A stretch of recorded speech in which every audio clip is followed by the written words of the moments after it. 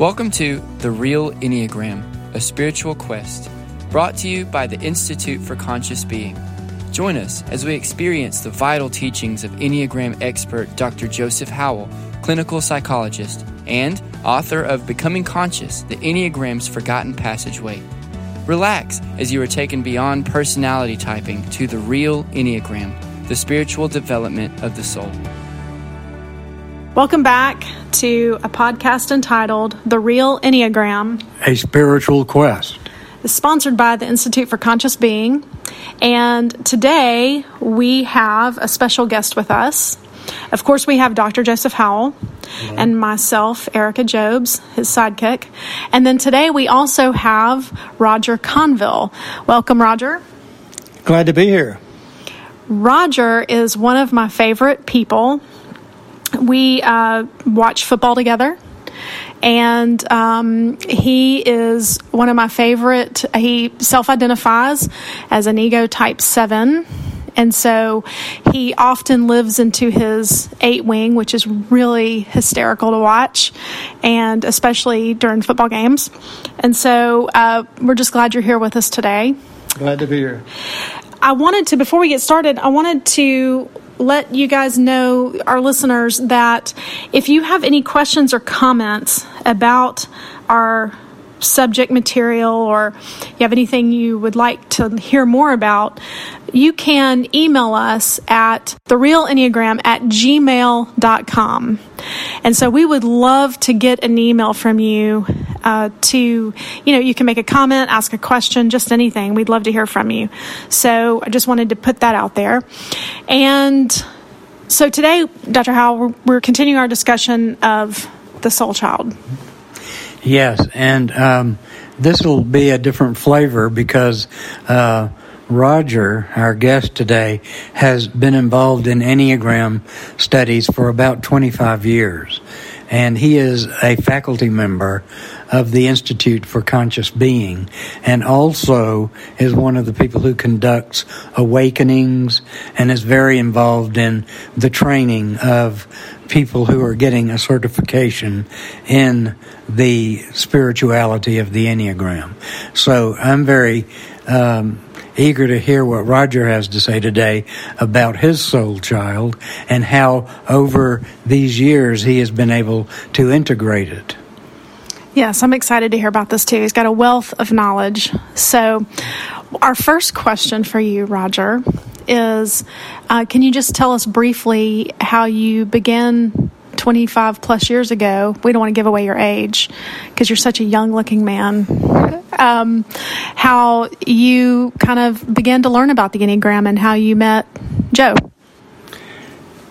Yeah, it happened through another activity that Joe and I have been involved in for low plus 25 years, something called Cursillo. And it was participation in a Cursillo event that led to Joe and Lark and I meeting. And from that spun into, and what's that long, odd word? Mm-hmm. Enneagram. And then we were introduced to Richard Rohr's book, Understanding the Enneagram. And it began to open up the doors to things in life that I had no idea of. Why? What was going on with you at that time that made you so interested in the Enneagram? Life. A lot of life at that point in time. Much like being on a stationary bicycle. Spinning your wheels, so to speak. Pedaling harder and not really getting any further along. Mm-hmm. The first, before Joe actually, and this is for folks, there's always a little crack that can help get you moving in a direction that you need to go into. And that little crack for me was the book, The Road Less Traveled. And that just, it got me thinking. And I remember in my 40s thinking, and that'll give you an idea of my age, that the world has definite, consistent messages to us. And I began to realize that to live successfully, just almost without exception, that if the world says to do this, you really should be doing that. And that was something that began to be more and more real to me, and began to define the way I had began making decisions in the way that I'd like to live my life. So when you found the Enneagram, you thought this might be something that would help you live life a little bit better? Yeah, there was no question about that. Mm-hmm. It was that path.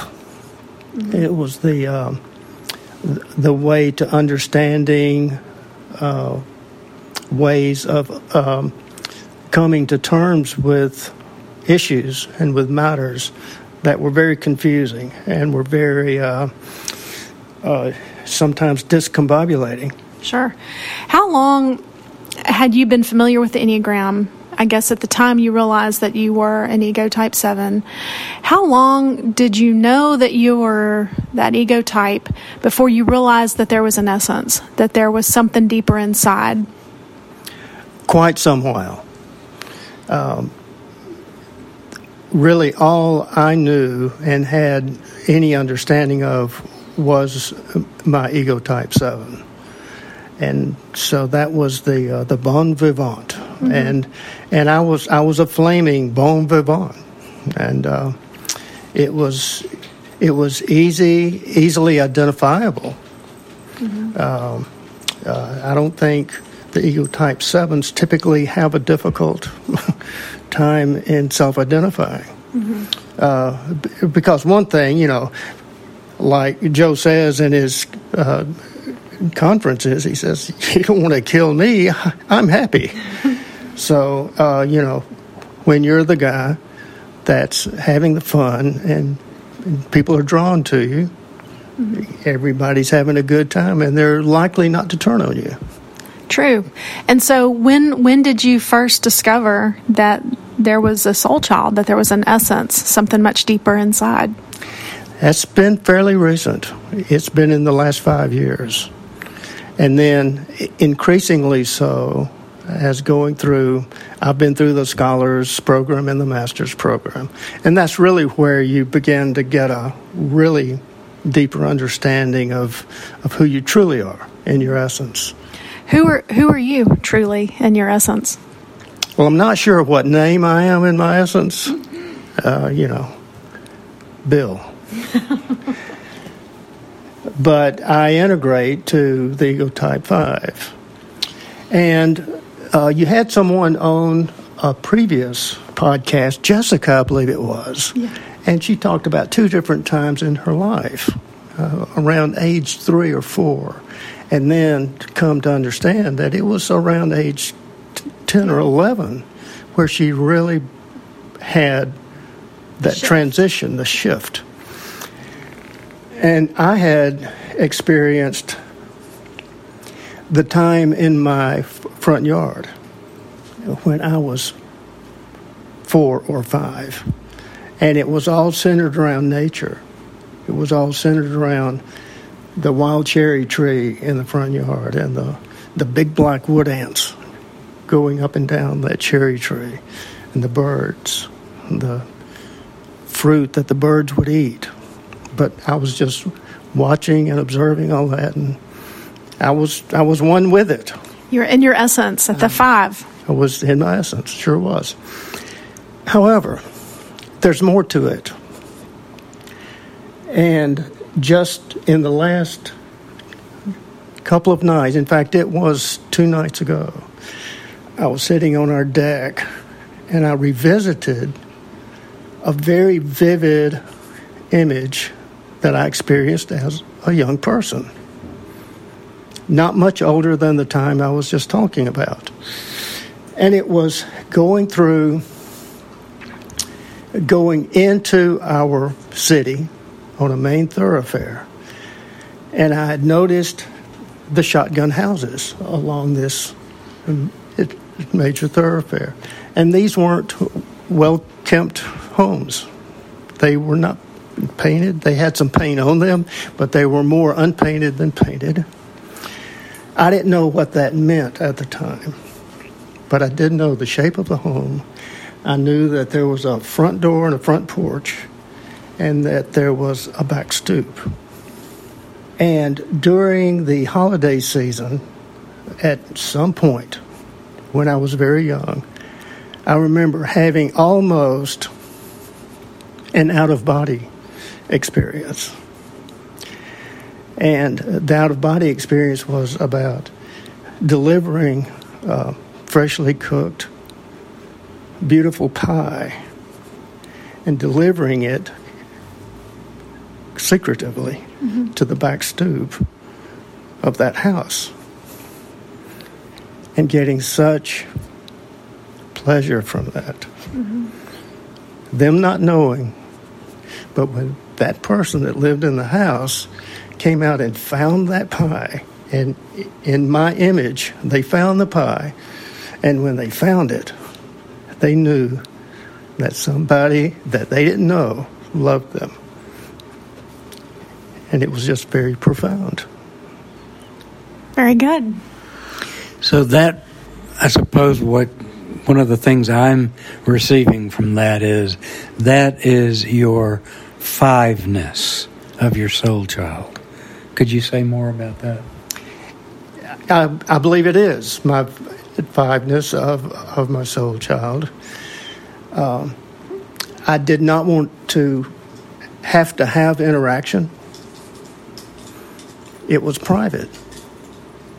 It was something I wanted to do, that I felt like I should do for that person that I did not know, for that person who did not know me, but that it would be a gift, and they would know that they were loved.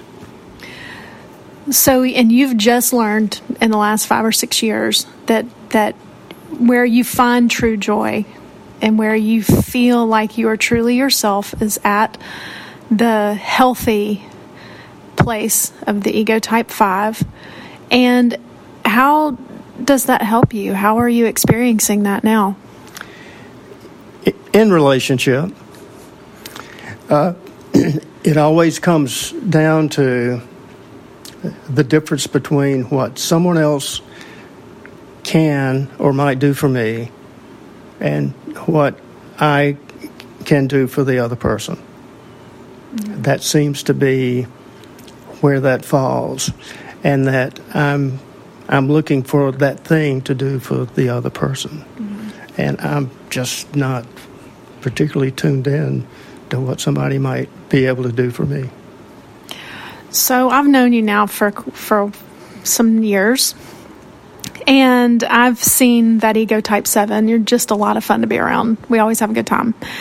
But I'm remembering a story when we went on a faculty retreat to Sacred Heart. When was that? January of this year? It was November. It was winter time, it felt like. Wasn't it cold? It was. Chilly. Okay. So it was chilly. It was cold, rainy, not great weather. And we went to Sacred Heart. The faculty did. It was pretty bleak outside, and I remember we were walking down the sidewalk, and you noticed this little bitty tiny violet. Am I getting that right? Yeah. And I remember looking down and thinking, oh, wow, there's color, because everything else was so bleak. And at that moment, I remember thinking, there he is, there it is, there's Roger's 5, because you had to have been so observant in that moment.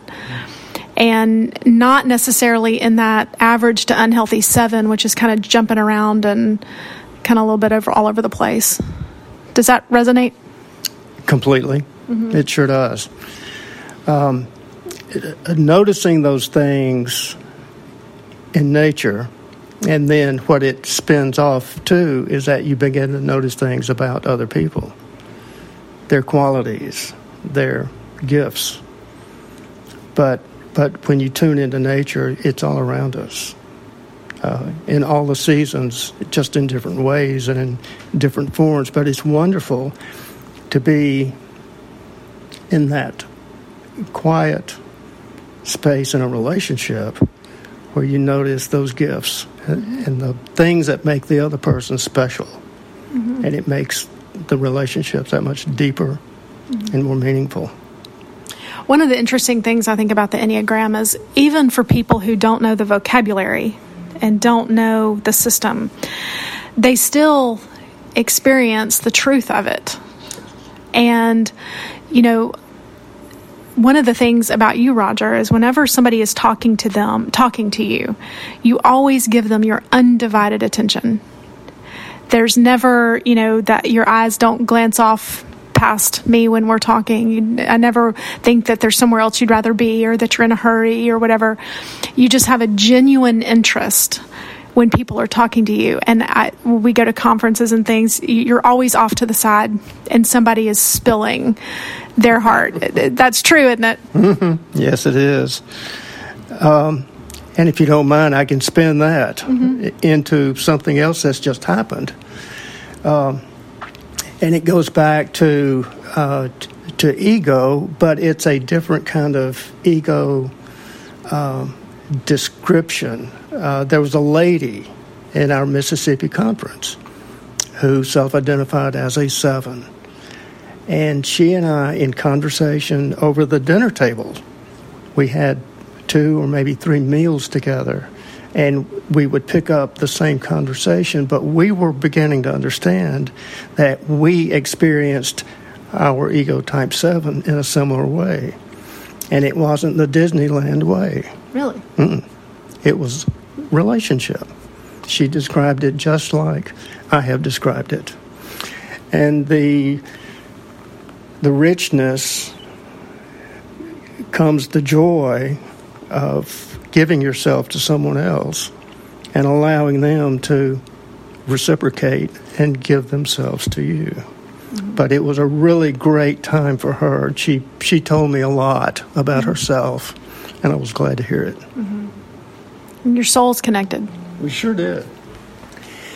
That is interesting. With Jessica last week, the holy ideas came up. This week, because of what you just said, the subtypes have come up, which there are 3 of, and one of them is the social subtype that is found in every ego type, as well as the sexual syntony and also the self-preservation. And we're going to have some podcasts on these instinctual subtypes later. So the 2 of you probably both were ego type 7s and had that social subtype, and so you felt a really special connection there. We did, and I think that's another way to self-identify. And I think with time, I think ICB will be able to accommodate that, and just learn how enable folks coming to us to have the opportunity to more clearly identify. So, and I believe it's important. I believe it's important when you have 9 energies with wings. We use the example of the stadium and the portals. Mm-hmm. Everyone has a different view, and we see things differently. And people see us differently depending upon where we find our seat in that stadium. And so I believe that will be the case, and it's just good to, and with time and with more people, more contact, more interaction, you discover these things. That's where the discovery seems to happen. And that example you're speaking of, the stadium and the portal, Joe talks about, it's like there's a large stadium, and there are, when you go to a big football game, you go through portal A or B or C or through K, and then there are hundreds of seats within that particular portal. And he describes the 9 energies of the ego types being like one of those portals. So where I identify as an ego type 8, I might go into that ego type 8 portal. I might sit in seat 1, but another 8 might sit in seat 300. So we look very different, but we enter through that same portal. Am I saying that correctly? Absolutely. And it's interesting how Roger just put it that not only do we see things differently, but the people standing down on the ground on the football field see us differently. And that might have been one of my biggest ahas as an ego type 8. I think a lot of times we think everybody should see things the way we do, and we can't understand why people can't be more decisive and get things done and just move along. Let's just move on. We've done it. Let's move on. And then to realize that there are, 9 different ways of seeing and moving and being in the world, that allows compassion to come in for the ego type 8, who often doesn't look very compassionate. That's exactly right. It's reciprocal in many ways. I think that's a word that often does come into play. The reciprocity, the giving and the receiving. And our souls don't fight. No, the soul really doesn't even have a dog in the fight. What's beautiful is that once people understand their ego type, they can then find the soul child underneath it, which adds such a real depth to a person's understanding and their qualities and their access to energy that is beyond their own energy. It's access to divine energy when one can access the divine within them. For me, for the ego type 8, for me to learn that at my soul that I'm just a very nurturing, compassionate person, allows me every single day in the work that I do to allow myself to be vulnerable and allow myself to feel the feelings that otherwise I wouldn't allow myself to feel, and to experience emotion that often I would scoff at and say, put that over here, we've got work to do. How does the essence at the 5 feel for you? The essence at the 5 feels like it's where the 5 averaged unhealthy might go inside and be alone. When I go to my 5, I'm almost always with someone, and it's in communion, it's in conversation, hopefully coffee in the morning or beer in the afternoon. But that's the way that takes shape.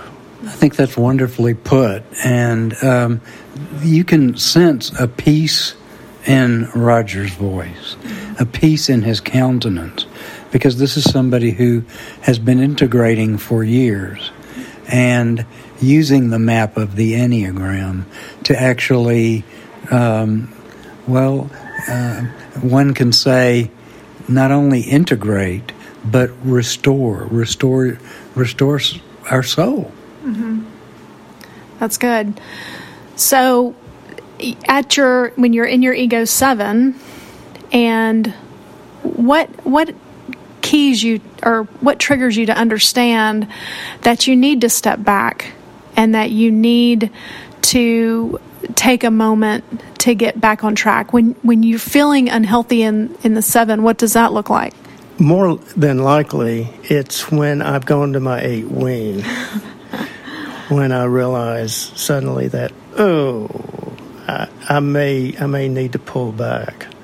Usually not. Usually it's pretty surgical and quick, and then it's gone.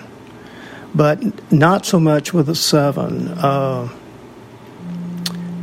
But the way that it would happen is that I would have that sense almost of embarrassment. That was too much. That was more than was needed at that time for that moment, and then I let it go. So when you feel like you're at the averaged unhealthy 7, you feel a sense of being, if there's just too much, that of overwhelming someone else. Yes. That it was just too much. And so I know exactly how that feels because I think as an ego type 8, I often come across as too much. So I understand how that feels. And then when you feel that trigger, What do you do to move towards essence? Physiologically, I relax. Mentally, there's a mental part of it. The mental part is just recognizing that I don't need to do anything. I don't need to do anything at all. A little bit like what Jessica talked about last week, that feeling of being frantic and needing to do and that sort of thing, and just pull back from that and relax. What spiritual practice have you found to be really helpful for you? Morning walk, some scripture reading, meditations in the evening. Nothing too heavy duty, but things that are helpful and that are built in throughout the day. Well, I love that you mentioned that they're not too heavy. I think sometimes people think when you say spiritual practice that you have to get in a lotus pose for 3 hours and chant. And I don't know that is what you have to do to be healthy. I think sometimes it's just taking a break and sitting back from life for a few minutes, whether it be through a morning walk, a nature walk, just heart breathing, which is one of the things that we teach in our training, or through meditation or that sort of thing. And it doesn't have to be hours. It doesn't have to take hours. 15 to 20 minutes might be all you need just to get reset. That's right. And I would not be satisfied if something caused me pain. Of course not. That's no fun. Yes, and spiritual practice added to that what Roger said. I couldn't agree more. But is an openness throughout the day to the unusual, the upsets, the glitches, the things that seem to delay or block us are good, possibly ways that we can become more alert to what's arising in that moment. I remember last week I was in my office and was facing a very difficult family meeting. It was a family that has gone through a tremendous amount of difficulties, some terrible woundings of children, and when the family came in, one of the parents said to me, "Dr. Howell, what are you doing?" And I had inadvertently looked over their heads out the window because the cloud that was passing by was in the shape of a heart, a distinct shape of a heart. Well, for me, that meant everything, because this meeting was going to be a 2-hour-long, very difficult meeting that was going to take a lot of my soul.